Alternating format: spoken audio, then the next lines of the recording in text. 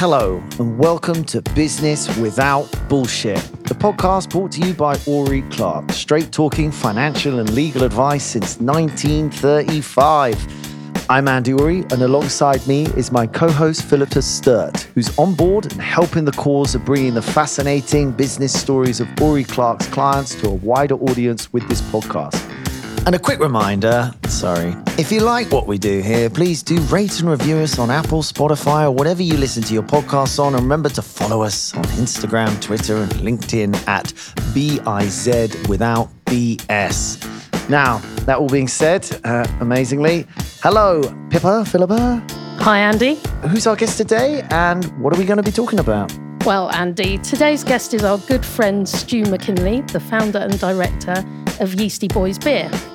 After working in public health for 15 years, Stu thought it was time for a career change in 2008, and he kick-started Yeasty Boys, originally in New Zealand and Australia, and then in the UK in 2015. Yeasty Boys has now become what he and the team like to call the world's smallest multinational brewing deliciously irreverent beer. We're in very good company, Andy. Stu, welcome to the podcast. Thank you very much for having me. So, Stu, what's keeping you busy at the moment?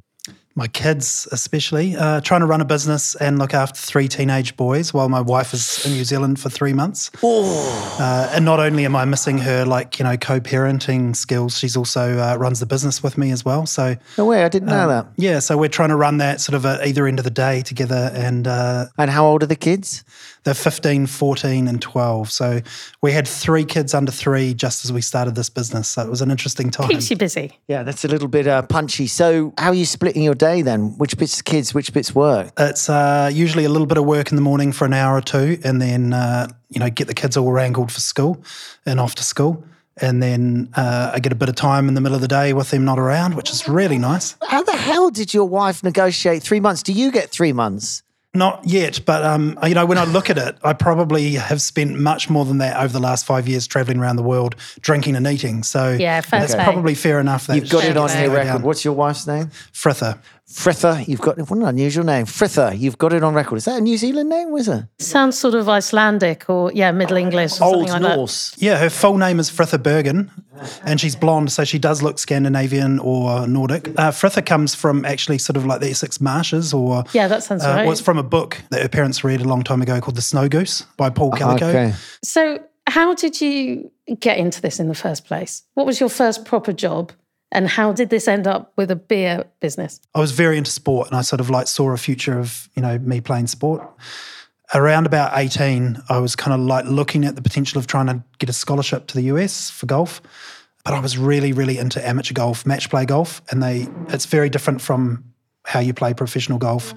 And so there's no money in, playing the kind of golf that I really liked, which was one-on-one, rather than playing against the whole field and just the best score wins. Right, so 2 of you going around. You're just 2 of you playing against each other and it's a real kind of game of, a battle of the wills. And yeah. And you could have an 8 on one hole and the other person would get a 3 and it wouldn't matter that you got the 8 because you just win the hole or you don't. So I kind of decided then and there that, it wasn't the style of golf that I wanted to play to become a professional. And also I had a couple of friends who were really, really good. One of my best friends was 4th in the world amateur champs. Oh my God. Beating Tiger Woods in that tournament. And, I thought not many people are going to make it. He might make it. I won't. I could be a journeyman maybe or a club professional or something. And I didn't doesn't really help with the imposter syndrome when you know someone like that. No, does it?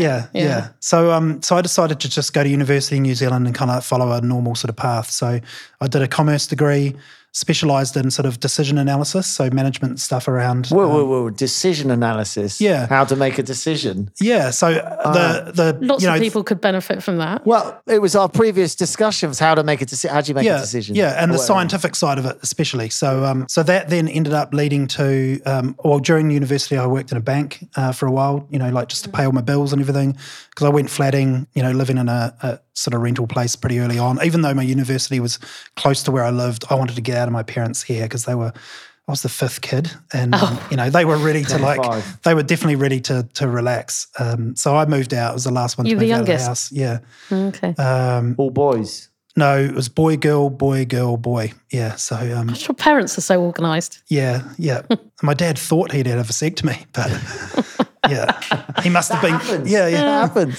So, so I went to university, moved out, went to university, had this banking job, which is really great. You know, like all of a sudden I was like earning kind of like way more than all your friends who are working in shops and pubs and things like that.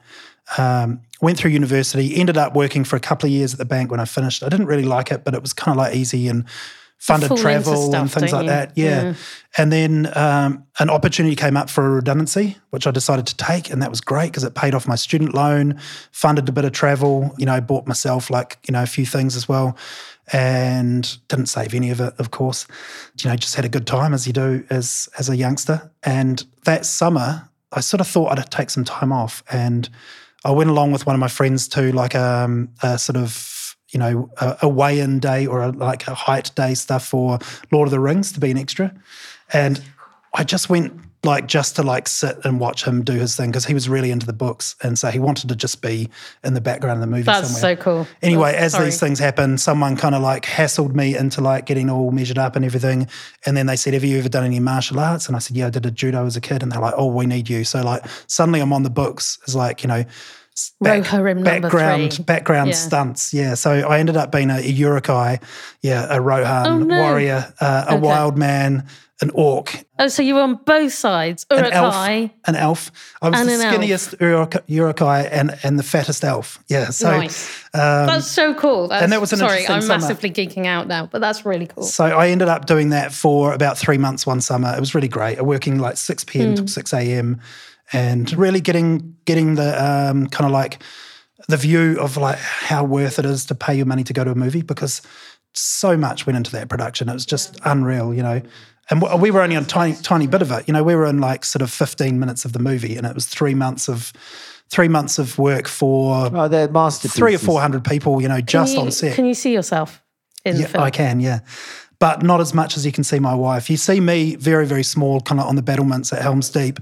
And then just after you see me, my wife's face takes up the entire screen. Oh, that's so cool. And she was kind of like, a still of her was in Empire magazine. And so she's kind of like one of the most celebrated extras of all time, probably. So she was actually nannying at that stage for Peter Jackson's children. So she was actually in a scene with them, hence, you know, the fact that she got the full screenshot and everything. Oh, inside track, eh? So we need to rewatch Two Towers, is that what you're saying? So we're a second apart in the movie, and we didn't know each other at the time. What? And it was filmed a year apart. So her bit was filmed a year after mine. Wow, that's spooky. God, this is so... And then suddenly how it's cut together, and by the time it was cut together and it went to the movies, we had met by that stage, but we hadn't started dating or anything. And then when the last movie came out, Return of the King, we had started dating. So do you think Peter Jackson was involved? I got to go to the premiere of, you know, this Return of the King. Cool. Yeah. That's a mad story. Yeah. Yeah, so it was a lot of fun. Yeah, so that was like, you know, the summer of just mucking about, really. Well, I didn't muck about at all, actually, because I worked 12-hour days. Yeah. Well, you ran about in costume. And slept all day, yeah. But it was a lot of fun. And then after that, I got a job which kind of ended up becoming my career, I guess. And that was like going back to the decision analysis type stuff. I got a job in public health in New Zealand and started off in sort of an area that looked after kind of all the subsidy payments for like a lot of the public health services, and then slowly moved into more clinical kind of areas. So I worked... We're still miles away from beer. Yeah, we were closer to beer at the start. You were playing golf. I'm going to now open a beer, so you might be able to hear it. I warn you, we are placing some beers onto the table. This is the Engelbert Pumpernickel, also one of the best named ever singers. Distant Sun, which explain that picture to me. It's got a picture of it almost reminds me of Nevermind, a naked man with wings, Icarus. Yeah. And a lot of people actually think that's Sam, you know, the co-founder of Yeasty Boys on there. The Engelbert Pumpernickel is 9.2%. If you've never drunk a 9.2% beer before, one beer can send me absolutely loopy. Okay, drink it slowly. This is a 7.2%. Drink it slowly. So, you know. Yeah, so and then moved into the sort of clinical area, and I worked right across from maternal and newborn care right through to like some of the disease stuff like cancer and palliative care. And I spent the majority of my time working in communicable disease.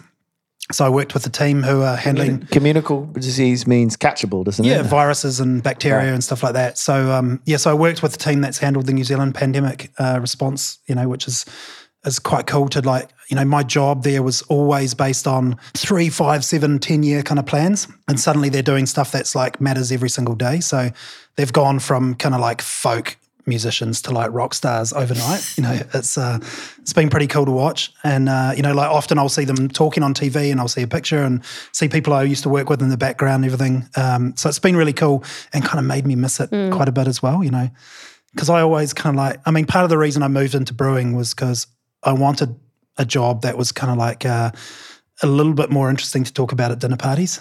Because when you mention metadata, it's as good a reason people kind of as any. like instantly start a new conversation. Yeah. Yeah. So you should try being a lawyer. You should try being an accountant. Yeah, that's the word. Yeah. Andy Trump wins. all of it. I couldn't believe you came up with a lawyer. Yeah.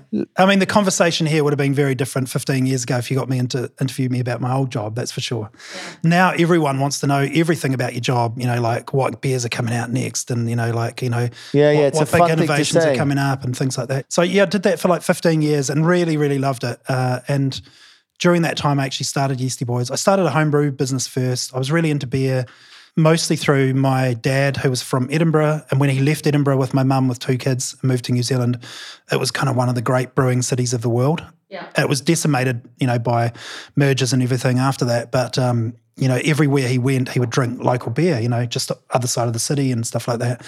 And so he did a little bit of home brewing, and also in the sort of late 80s and early 90s when little microbreweries and brew pubs and stuff started to like spring up around the place, he would always go and visit them and he would often bring me along and I'd have like a half pint, or early days I might have a sip of his beer or something, and then like as I got a bit older I would like have a half pint with him or something. So I got a kind of taste for interesting beer, and I always found like the mainstream beer really, really boring. I remember going into supermarkets in New Zealand because they were way ahead of the rest of the world in regards to, having great choice of craft beers and everything. I remember going in one time to this one and I knew the beer buyer there and I said, you guys need to put like a big sofa here because I can't make a decision. I need some time to That's a brilliant idea. sit down and relax and kind of, wonder what's going on here. Because I Put often a sofa next to the beer. They're saying, they're like, get this man out of here. I would often go in there and not choose anything because there was just too much choice. That's the case everywhere. It's got out of hand choice, you know. I love kind of like really well curated like menus and beer lists and wine lists and stuff like that. Instead of having a 17-page wine list, give me 1 page and give me some really good options. That's why all these things, and I did it at the start of lockdown actually. I joined one of these clubs that deliver you like 8 beers a month or something. And somebody else picks them for you. And then you just drink what turns up and you don't have to worry about it at all. I now have a flat full of beer because I kind of stopped drinking during lockdown and I've got hundreds of beers that I haven't drunk. We should have a party at quite your a lot place, of yours. Yeah, need a party. I mean, beer always there's so much variety now. It needs to give itself that credibility. It's still got this whole like, I don't know, this male loutish. I mean, maybe that's the truth.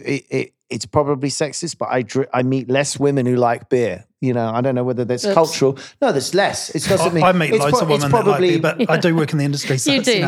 What 8 out of 10 men drink beer, then I should think it's half that of women. My guess would be, is that true? I don't know. I think so. Yeah. I mean, we don't look at those kind of like big numbers and analyses like a lot of big businesses do, but yeah, we certainly notice it in the wider sort of view of the industry that we see.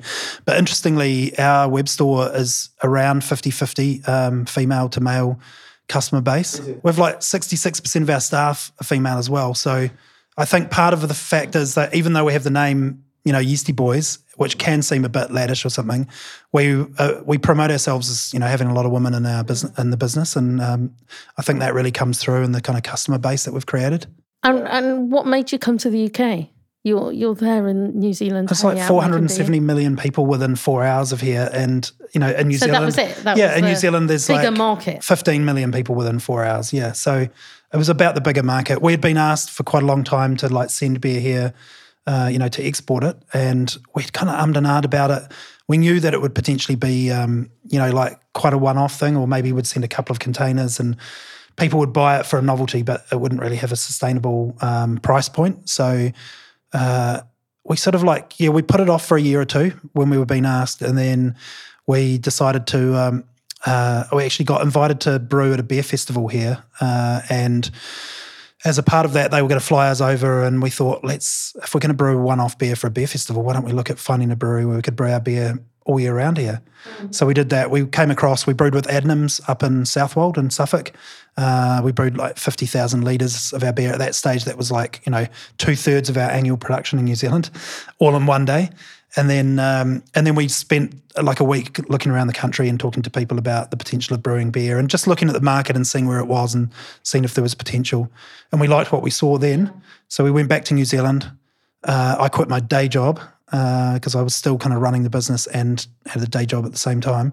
Quit my day job, put together a little bit of a business plan for how we would do it, and then did some crowdfunding and raised $500,000 in 33 minutes, which was quite good. Wow. This is like the third crowdfunding New Zealand, I think we were. We did it on a thing called Pledge Me. And we chose Pledge Me because they kind of like had similar values to us. They're kind of like verging on social enterprise, founded by a woman who's absolutely fantastic. Again, most of their employees are female.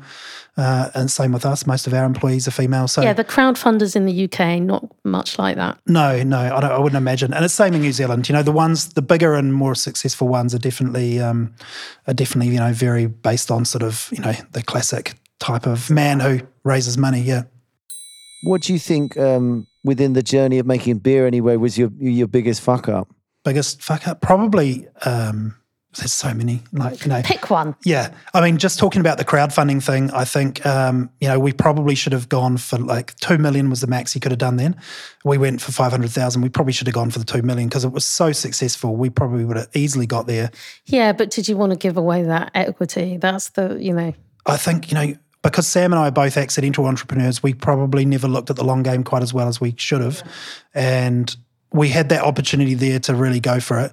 And we ended up taking off, a small chunk of money and then doing the classic thing that New Zealand businesses do, which is like really bootstrap and, do everything massively undercapitalized. And if I went back and did it again, I would probably, probably go for the big money. You didn't know it was going to be a success. No, yeah. It seems obvious in retrospect, but you just didn't know it was going to take Even on off. the day we were raising the money, I was like expecting to be like calling friends and family over the next couple of weeks, pleading with them to invest. Shows you worked your network well. To do it in 33 minutes, that means you made a lot of phone calls. But also, if you want to pick one plus point of crowdfunding, it's valuation. Yeah. It's the fact that you can command a price for your business that's out of all kilter with what you would do with a VC or with anybody else. So you might as well make the most of it. Yeah, and the other thing is, we were pretty fair with what we did there. So maybe you were too fair. Yeah, maybe. It's interesting you even say you're an accidental entrepreneur. What do you think is most uncomfortable about being in business or about being a business person? The whole business side altogether. I'm the classic founder. I love the product and I love the industry and I love the people I work with and I'm very creative. And the business side of things often feels like it gets in the way. Yeah. And you spend all your time on that area.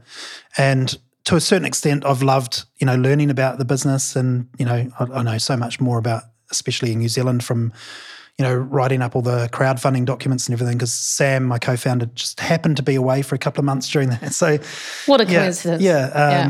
So I did a lot of work. I did some like ridiculous hours, probably, close to the hardest I've ever worked in my life when I was doing that. And learning all that sort of stuff was really interesting. It's kind of stuff that was so different to what you learn about business in university. It's admin. But I mean, when you say you like to do the creative bit, you hate the business bit, you're almost saying business is bullshit. I mean, isn't that the pain in the ass? Like the deal is you have to do all this admin. How do you deal with that? Business and we put I got myself a Sam. So, my co-founder. Okay, so Sam does it. So we're quite a good yin-yang in that regard. Sam's very much into like, crossing the T's and dotting the I's and everything. And he does all that stuff really well. They're hard to find, Sams. Yeah, they are. Few and far between. And they have to put up with a crazy entrepreneur. Yeah, they have to do like, hey man, let's just do some fun stuff. See you later. Exactly. If Sam was here now, he'd probably wet himself because he's like seen that so many times. Yeah. The amount of times that I've come to him with an idea that's then taken me like 3 months to, convince him that it is doable. And then he sighs heavily and tries to make it work. I think the glamour of the business is just hilarious in reality. It's just admin. It's lots and lots of really annoying little tasks. And there's no way around them but delegation. No, and even now, 13 years down the track, I'm still chasing pallets now and then that go missing or something like that. Because when our operations manager takes some time off, it has to fall on someone and we've got a very small team. So Usually everyone's job falls back on me. But what's the uncomfortable truth? The uncomfortable truth is that there is all this shit you've got to do and you just got to face it, I guess. Yeah, exactly.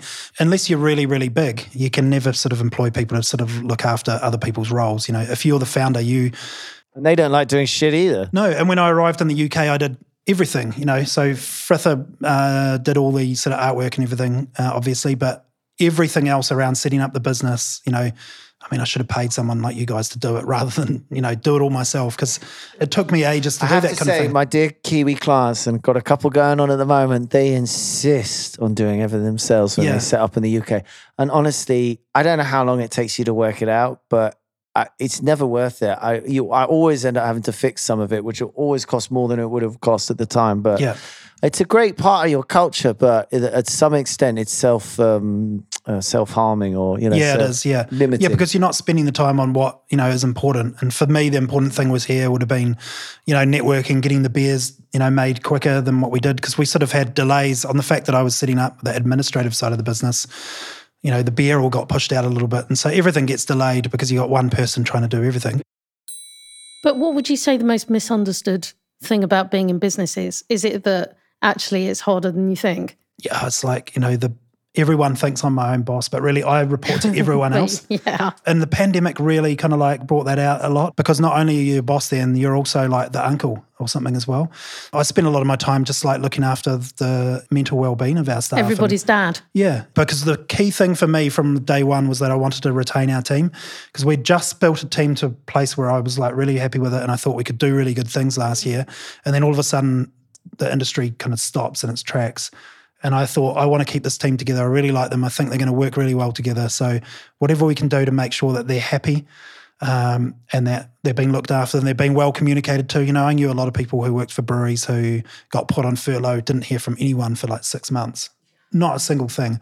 We had like every Tuesday we had like a actual work type meeting, and then every Friday we had like a couple of drinks for anyone to come along and just have a chat and have some sort of social interaction.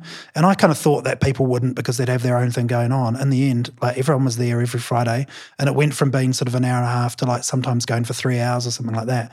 People would be making dinner and still kind of chatting and stuff like that. And we became like a really tight unit during that time. And now, a quick word from our sponsor. At Ori Clark, we understand that many of our clients want to be better informed about the issues they face, but don't have the time to wade through all of the legalese and accounting jargon to get there. We know that people love our easy-to-read quick guides on the most common problems facing our clients, and if you're here, then you probably like podcasts. So we thought, why not combine the two and make it even easier for people to access the knowledge of our team of multidisciplinary experts. Dominic Frisby sat down with Andy Ori and Mike Darby to talk about online cloud accounting. I think the base point is that you put stuff in the cloud so you can access it from anywhere at any time on your mobile phone, at your computer, at your desk. Why have it fixed to a location? It's a huge advantage to put stuff in the cloud. It means that a small mobile phone with a browser can have the computing power of an enterprise system anywhere in the world. What it then is leading to is information is becoming real time, is being entered as you go, not historically. And then the third thing that you're talking about is that as you get into that position, that anyone can plug into it, anyone can see this data, anyone can access this data, and this data is real time. The revenue want to tax it, and the revenue want to access it. You can find our audio quick guides in the resource library at oriclark.com, or search for Ori Clark Quick Guides wherever you get your podcasts. And at this point, let me quickly remind you to give us a nice review on Apple Podcasts or follow us on Spotify so you'll never miss an episode. Now back to the chat. What do you find most difficult about what you do, and how do you deal with that?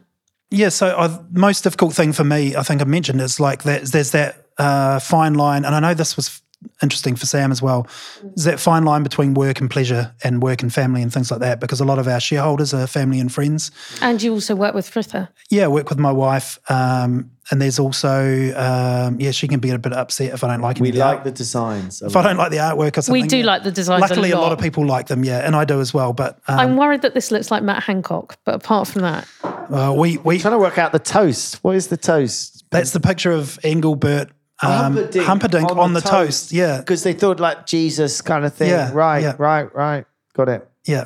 Maybe I should have that one. Yeah. No, I should leave that for you guys. No, I've got this one. I'm having this one. You've got to try that because it's like, it's a special beer. Another one here. Yeah, I think the fine line for our industry, especially because it's beer, it's very social. As I say, shareholders are family and friends. A lot of them are our staff. Are friends and family. Sam and I were very good friends from about 18 years old, so we founded the business together. Oh, really? And Oh, that's interesting. And so you go through, a lot of growing pains around that kind of stuff, and often you sort of ask yourself, like, when did we last hang out as friends? Great thing about Sam as a business partner, that him and I would, finish work and go to the pub and immediately off work, we'd go into friend mode and talk about cricket. It depends on the person. I've worked with a lot of my friends, and I have fallen out with some of them, and it's a really individual thing. Whether you can do, some people it's natural like that. You walk out of work, you're back to normal, as it were.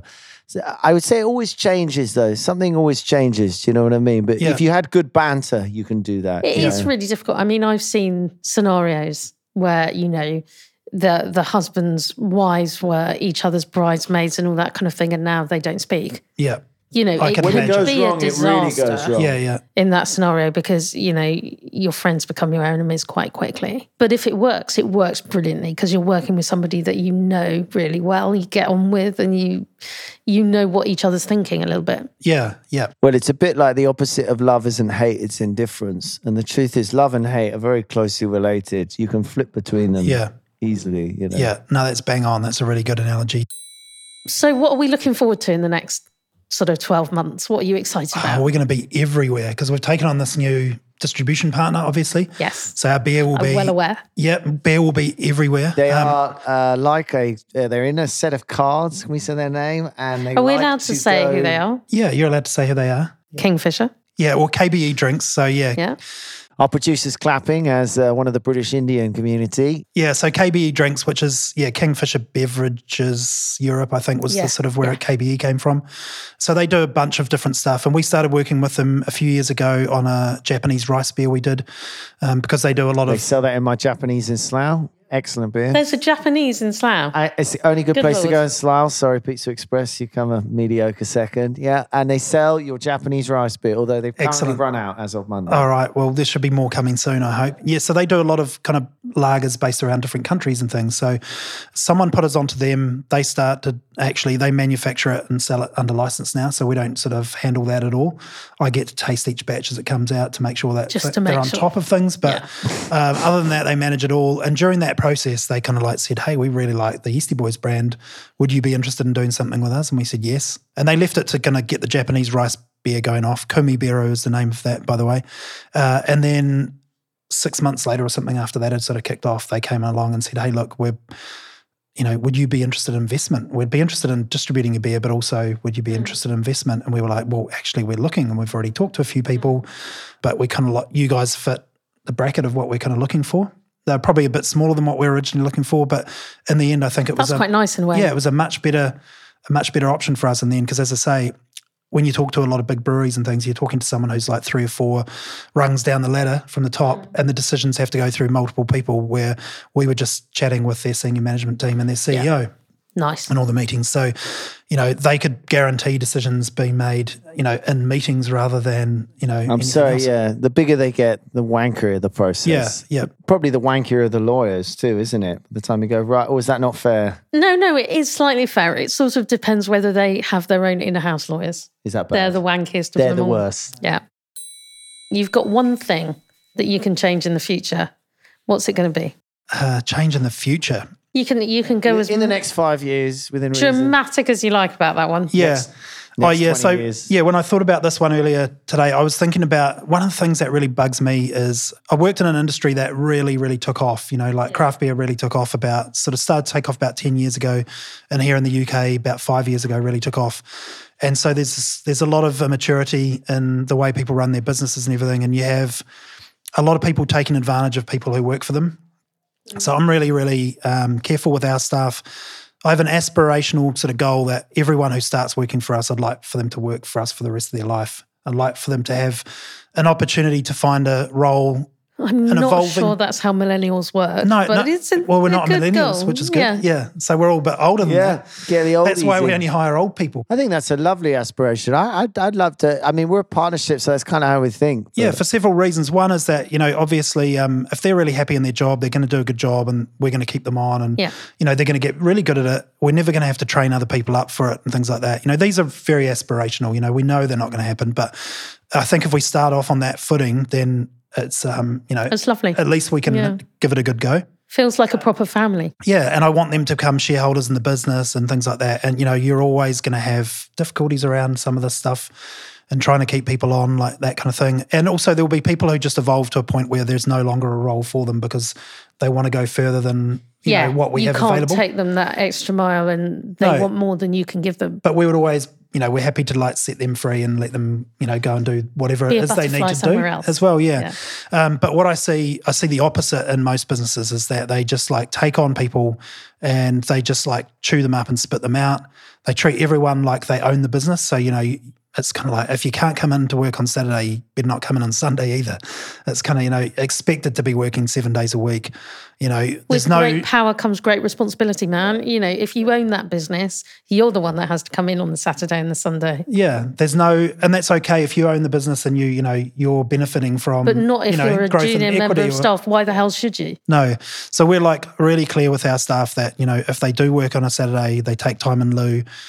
Big on all sorts of things to look after them so that they'll want to stick with us. I think it's a symbiotic relationship. Completely. And it has to be. And I see the opposite of that. And I'm sure it's the same in lots, especially in the creative world where people are clamoring to get jobs. Where do you find the difficulties in that? So it's a great point in theory and it's right in practice, but there's a concept that people say if you give, then people always want. So you could think of examples where I think the what you gave was a great example. Say, I want you to work here for life. I don't think you should be as responsible as I am because you're not an owner. But are those the principles, or are there one other more or something? Because when you get down into the weeds of being too nice, that can cause really good deed never goes unpunished. Can you be too nice? You think you can? Well, I've learned this over the years because I've come from a 20-year-old thinking, yeah, man, we need to do this, that, and the other. And I've seen things go wrong over the years that my dad said would go wrong. So let's do a simple example. If you give someone a bonus, you say, I'll give you a massive bonus because this year you fucking done the job. Killed it. People expect it next year. Or no one is ever happy with their pay rise is what I've experienced. It doesn't really matter what you give them.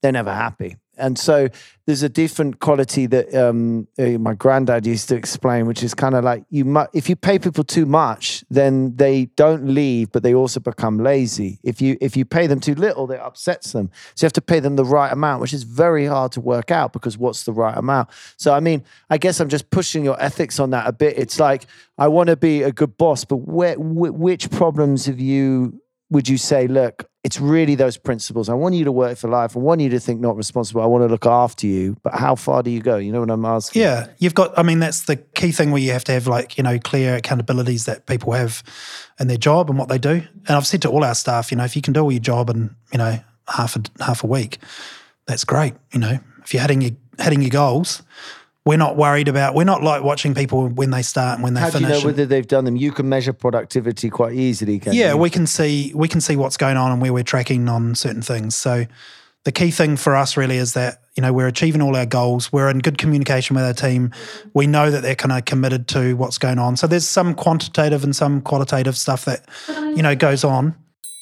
Come on, give us a good piece of advice. We need the benefit of your wisdom. A good piece of advice? Yes, please. Be kind to your mum. Oh, that is good, man. Yeah. Ding. Best answer. Yeah. I think, if you just cut that down to being kind is really useful. As you can tell from our overall philosophy, it's I don't believe in karma in any kind of spiritual sense, but I believe in the idea that good things will come back to you, if you do good things. And we've seen it time and time again that people who we've helped out at some point come back to help us, or people will help us out because they heard we helped out someone else or something like that. Yeah. So, and little things, you get put in touch with someone because someone they know has heard that, you did a good thing or something like that. So what about top 3 podcasts other than this one, obviously? Yeah. I'm not a huge podcast listener, but there's the first one I used to listen to a lot was All Songs Considered. I'm really into music, and that's NPR, like American Public Radio, and it's absolutely fantastic. Like a really great mix of music. They do one pretty much every week, I think. NPR's the people who do Tiny Desk, aren't they? Is that the same people? They do, yeah. That's who fucking NPR is. Yeah. I've been trying to work it out. Yeah, they're great. I mean, their whole music range all up is great. And if you're into any type of music, they do that as well. They've got a whole classical kind of wing of Tech their... Nine Tiny Desk is the best 10. And then another one is Modern Love, New York Times, and that's like fantastic. So it started off as a column in the New York Times where people would write in and tell a little story, a love story, and it could be like about how someone met, or it could be about... You're romantic underneath. It's not underneath, it's right up top. The best one I ever heard was actually like a guy who wrote a love story to his dog, this dog that he had. It's just absolutely fantastic. He just told the whole story of like how he came across this dog, how he got it, how it lived with him, how it kind of like changed the way he lived. And then, of course, how it died, and he's got another dog now. But absolutely beautiful. And everyone who's done it, I mean, you find that almost everyone who's written them, they're actually writers or something. They're all kind of professional writers. They're not just someone like me who kind of like pens something in their spare time at work and tells a little story. So they're all really beautifully written. They're always read out by fairly well-known actors and things as well. So like that sounds amazing. Yeah, really, really great. So I listened to that quite a lot during the lockdown. And then another one, which is kind of like even further delves into like a relationship things, which I think, really important in business as well. This one's more about sort of personal relationships, although she's gone into a lot of workplace relationship stuff recently, is Where Should We Begin by Esther Perel.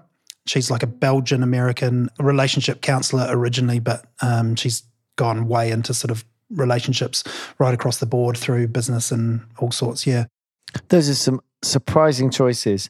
If you had to pick your favorite musician, is it The Cure? What's it? Or if you had to, you're stuck on your desert island, who's in the top 3? Well, I've picked, instead of reads, because you said top 3 reads, I picked top 3 albums. Oh, did you? Okay, I was about to say exactly this. Give us your music, man. I'm with you. Yeah. So I picked As Days Get Dark, which is a recent album by a band called Arab Strap, who are Scottish. They're from like Falkirk originally. Rock, is it? Yeah, Glasgow.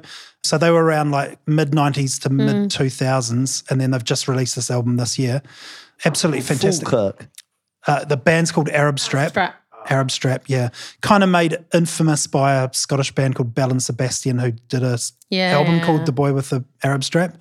But there's a band called Arab Strap, and they were kind of like in the same kind of circles at the time. So they're kind of Bell and Sebastian-esque? No, they're kind of like a little bit darker and more broody, and the music is a bit more kind of like a little bit sort of shoegazy, the music, and then the lyrics are kind of like really great, kind of like songs about lost love and, hangovers, drugs, all the sorts of things, that I would have been in the 90s and 2000s.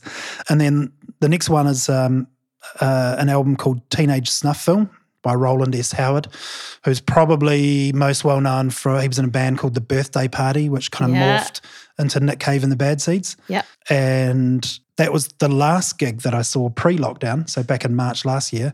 Yeah, so Roland S. Howard, he died probably about 10 years ago or something, but all of his old bandmates and friends and stuff do these tribute shows to all his music every few years. And I've seen one in Australia years ago, and then they did one here on like South Bank Centre in London, and it was great. So all his old bandmates, including Mick Harvey, Nick Cave, Bobby Gillespie was there, Lydia Lunch. There's like this fantastic kind of array of musicians. And then number 3 is Welcome to the Pleasure Dome, Frankie Goes to Hollywood. Man alive, that's brilliant. Is that when he did Let's Do It? What is it? Come, Relax, don't do it. Yeah. Is that on that? But it's just the whole album is whole great. Edgy, it's like, a great energy. kind of concept album. Two Tribes, yeah. And then he's got 2 tribes go to war. You don't have to sing it. A couple of the best covers of all time as well. They do Born to Run on that. They do brilliant Springsteen, brilliant cover of Born to Run. Better than the original, I think. Oh man, I'm not even like a massive Springsteen fan, but Born to Run is a song. This is my real teenage. Raw. This is And do you know The Way to San Jose? They do that as well. Not the same as Amarillo. Do you know Your Way to Amarillo? No, it's some sort of lounge crooner or something. It'd be Okay, so that brings us to our favorite part of the show, the business versus bullshit quick fire round. D, cue the music. This is where we reel off a list of key terms, and all you have to do is tell us whether you think it is business or bullshit. So, Stuart, are you ready? I'm ready. Diversity quotas. Bullshit. Yes, correct. Ding. Oh, I'm not happy about that. Stand-up meetings. Business. Coffee. Bullshit. Good answer, especially from a beer company. Especially a beer company that makes a tea beer. Agendas. Business. Hour-long meetings. Bullshit. Office dogs. Business. Correct. I've got to say that. I've got 2 dogs in my office every day, yeah. You had to say that because of Andy and his office dog. My 2 office dogs are 80 kilos combined, so Wow, what are they? greyhounds, giant greyhounds, Wow. yeah. Oversized greyhounds. Slogans in the workplace. Bullshit. I agree. Damn straight. Yeah. Swearing in meetings. Business. Yes. Totally fucking great. Yeah. Now this one, there is only one answer that can keep your job alive. Pub lunches. Business. Every day. Board minutes.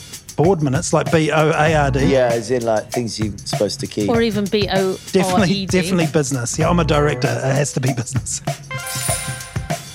Yeah, it'll be interesting your answer on this one. NDAs, non-disclosure agreements. Business, but we've done so many negotiations without them. Yeah, and I've just like blabbed my mouth all around town. Acronyms. Bullshit. Back of the net. Exercising. Bullshit. D's going to get upset by that, by the way. Formal work clothes. I'm wearing That's formal. I'm wearing Ah, shorts and a Just t-shirt. because you don't adhere to it, do you think the entire practice is bullshit? I do, yeah. Yeah. I mean, I was actually going to say Embarrassed in this for shirt now. for the business do you get of put bullshit. off by your accountants in shirts? Is that you'd prefer me in casual? No, I would feel very uncomfortable with an accountant in casual. Yeah, exactly. So Just that- 'cause they're Not like, wearing a tie? yeah, even more so if they had a hat on and like a yeah, cap. sorry, that's for the lights. I forget what I look like.